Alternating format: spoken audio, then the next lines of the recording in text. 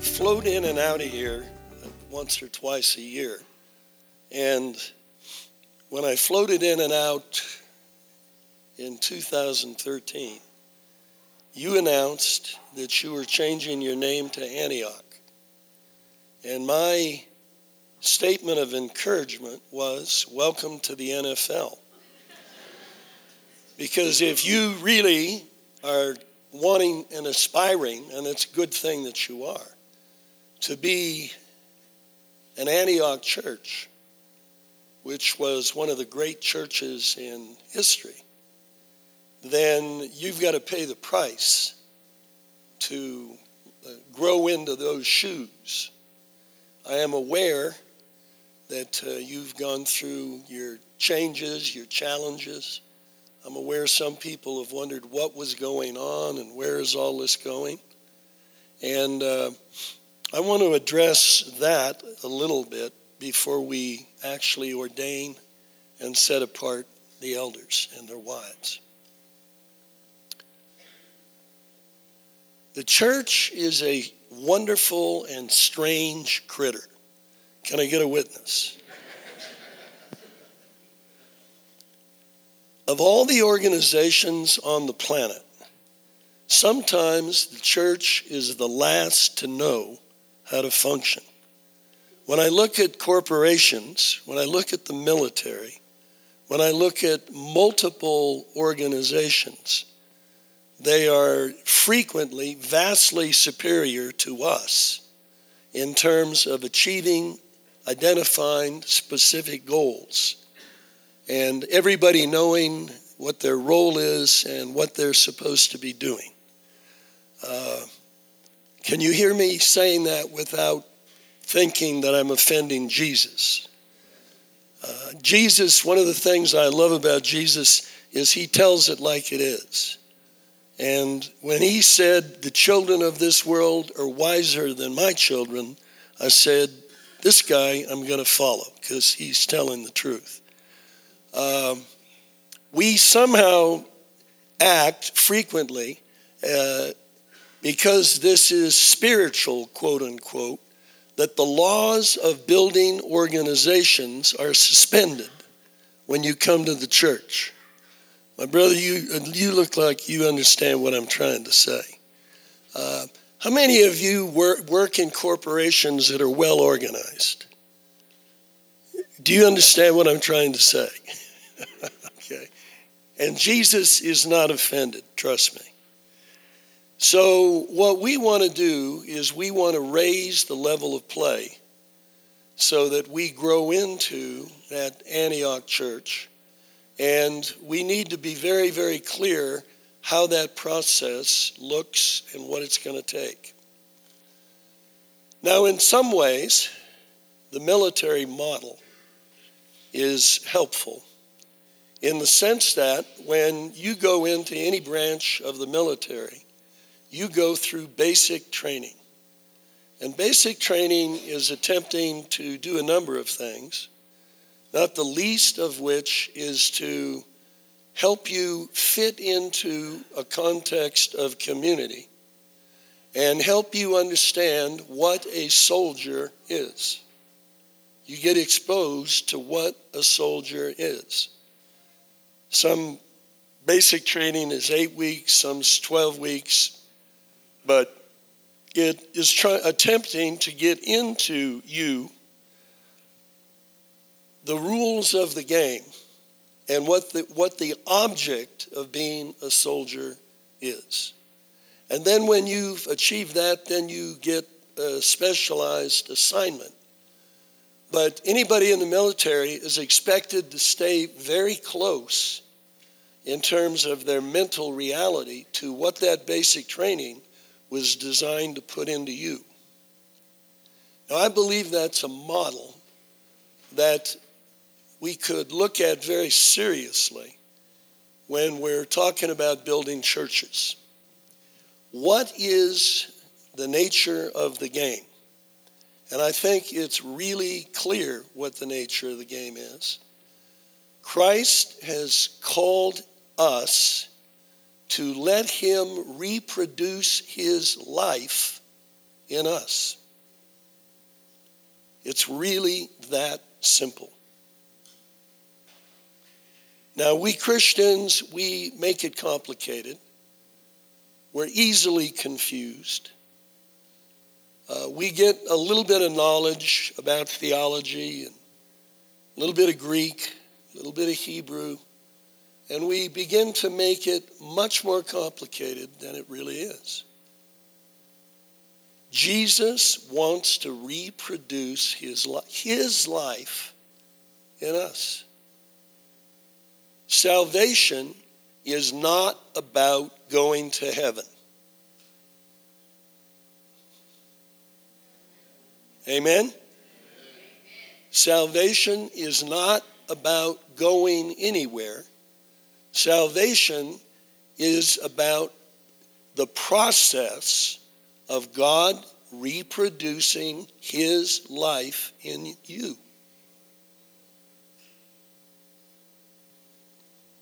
Is that clear? Yes. That should be so obvious. I told Jade as we talk today, I hope nobody will come to Jade for quite a while and say, what is the purpose of the church and where are you guys going? I just gave you the purpose of the church and where we're going, and what part of that don't you understand?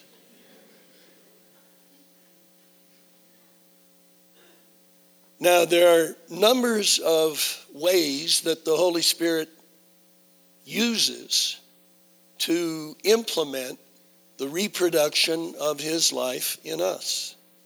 But that's the nature of the game. If we're in basic training and you never outgrow your need for basics,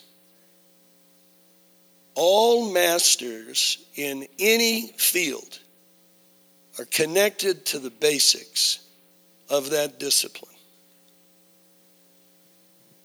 Put another way, God has called us to be disciples. The 12 apostles were called the disciples. What is a disciple? A disciple is a disciplined learner. That's really, really simple.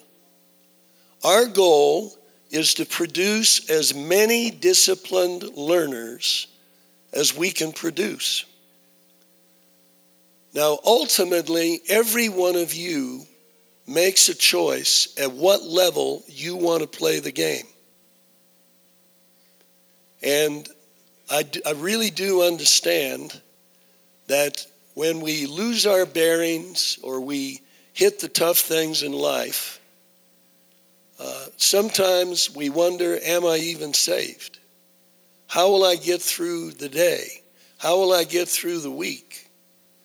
Death, betrayal, loss of jobs, all the stuff that happens in life are things that can derail us and make us confused about where is my Christianity in the midst of this challenging situation. Can I get a witness? I believe the church should be a truth zone, and that means we tell the truth in church. If we can't tell the truth here, then we can't tell the truth anywhere. Okay? There are days when we are flying high in the Lord, and there are days when we are scraping low in the Lord. But the point is that we are very clear that wherever we are in that process, we know what the name of the game is. And that is, God wants more of himself in me. And being a disciple means I am working with the Holy Spirit. I am opening myself up in new ways consistently so that Christ can have more of my mind, more control of my emotions, more control of my tongue, more control of me in every way. And that is the purpose of this church. That is our basic training. And everybody in here that is a member or wants to be a member of this church, that should be self-evident. That is what we are committed to be together.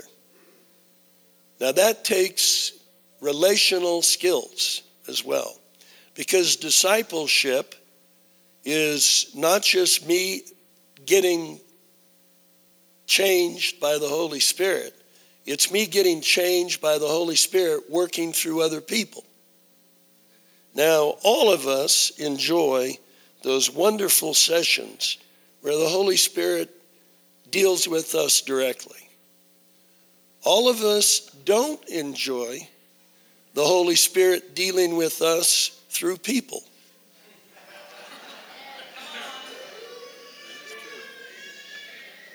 Come on, tell the truth and shame the devil.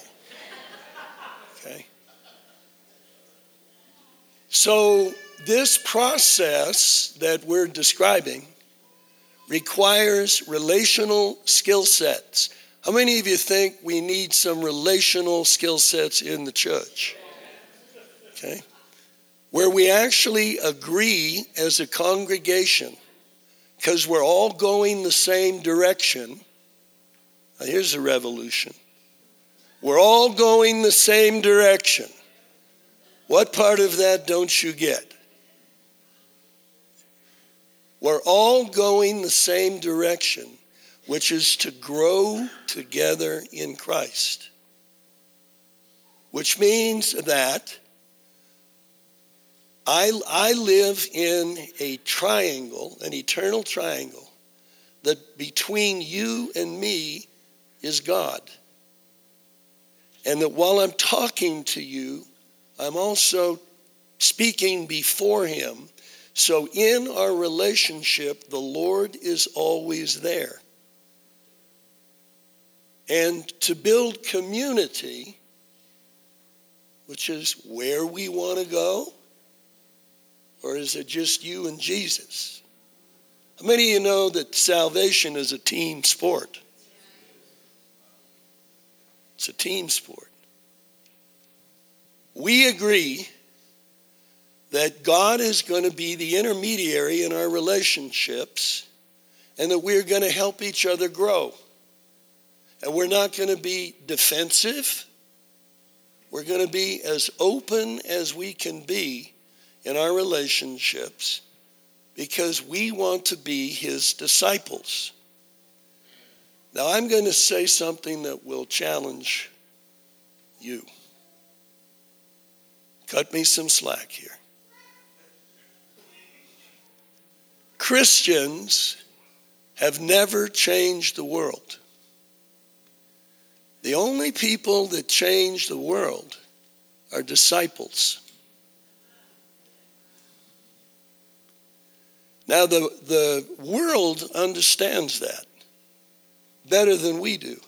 How many of you know the world seemingly understands some things better than we do? Now, the disciples of Karl Marx, they changed the world. They got Marx in them deep enough that they were willing to die for him and spend their whole life trying to achieve the revolution. The disciples of Freud changed the world. The disciples of whoever, disciples have got enough in them that they become viral. And you don't change anything unless there's a degree of viralness, which means Jesus is in you deep enough that you're contagious. Contagious.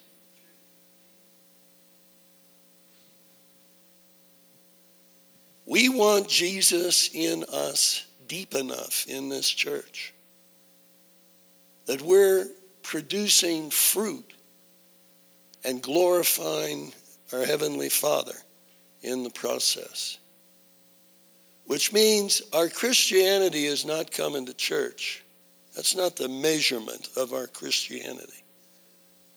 The measurement of our Christianity is on a daily basis, as in how much of the Holy Spirit is guiding my thought process and my actions all day long. We need an army of Christians like that. Those are disciples. I have a teaching I do called How Long Can You Stay Under the Water? The normal life for us as fallen human beings is to live in our flesh and to live in ourself. But when we really become serious disciples, the issue is how long in the day can I stay underwater before I have to come up for a gulp of the flesh?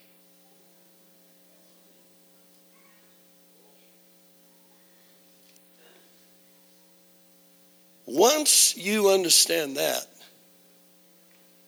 you measure your life very differently. Once you understand that, before you go to sleep at night, you review your day with the Lord, where you were with him and where you missed him, where you engaged people that you should have engaged, where you didn't engage people you should have engaged. So, we just had knockout worship here. I love the worship. We got somewhere in a worship. How is that worship going to affect you later today? We want to measure whatever we're doing when we come together by this question: how is this going to help us live 24/7 Christianity? That's our goal. That's what we want to do. Jesus said, he said, if you abide in my word, you'll become my disciples and you'll know the truth, and that'll make you free. How many of you want to be free? Where are you, and I'm not trying to make you feel guilty, where are you in abiding in the word? When you read the scripture, are you taking it with you to work? When you read the scripture, what are you doing with it? I want to live in scripture. I want to be as Peter was when he quoted from Joel, this is that. I want to be able, a lot of people like to talk about prophecy and all that, and I love prophecy. But I want to be able to connect the Word of God to specific current moments, because that is abiding in the Word. That is where I'm taking the scripture that I'm taking into my spirit, and I'm applying the scripture to very specific situations, because I'm a disciple. Disciples live in the Word. Now, our core vision as soldiers is to be disciples. Don't ask where we're going. That's where we're going. That's what Jesus commanded us. He told us to go and make disciples.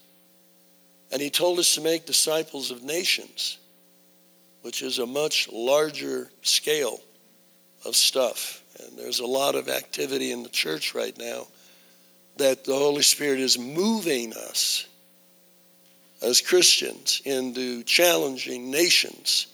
And how do we begin to disciple them? That's something that is part of who we are as our mission, because as disciples, we want to produce disciples. Disciples produce disciples. Okay?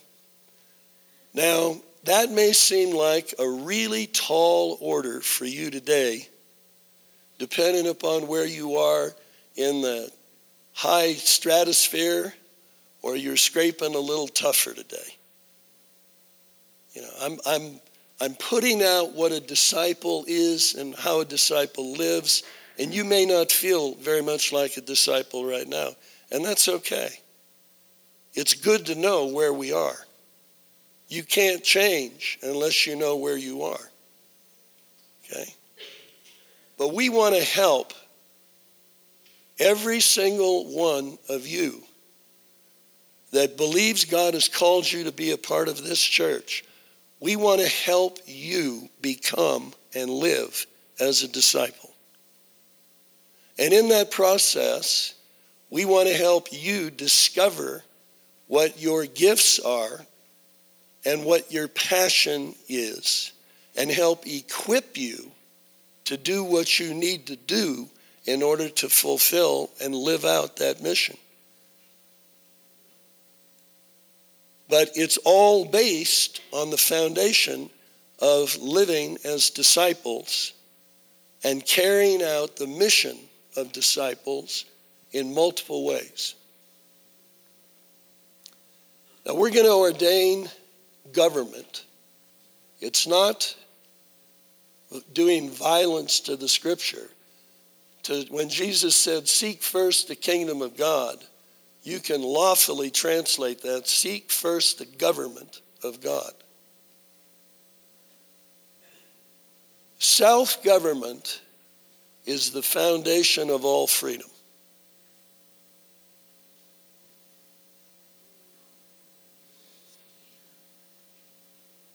How many of you think the United States of America is pretty lost right now? Because we no longer believe that self-government is the foundation of freedom. And we Christians don't even largely understand the difference between the Old Testament and the New Testament. Is the Old Testament was God was externally trying to change us. And in the New Testament, he is internally trying to change us. That's something you guys need to talk about. The Holy Spirit comes inside of me and is changing me so that I agree with him from the inside, not just agreeing with him from the outside. A new heart, a new spirit, Jeremiah, Ezekiel, you know those verses. I will give you a new heart and a new spirit. I'm going to change you from the inside out instead of from the outside in. And if you want to change a nation, you have to begin to change people from the inside out, which is another way of saying disciples are contagious, and they have the spiritual power to impart that kind of transformation to other people. Now, I'm going to get to the elders. Paul commissioned all those in his apostolic team, somewhere between 50 or 60, were working with him to ordain elders, to establish order and government. I know Jade read 1 Timothy 3, qualifications for elders. Titus, I think it would be good if you guys looked at those scriptures again. But those are the general qualifications for being an elder. Now, we're going to lay hands on them here in a moment.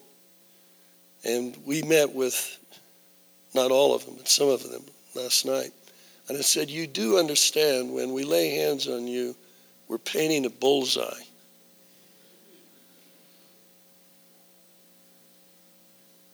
Do you know what that means?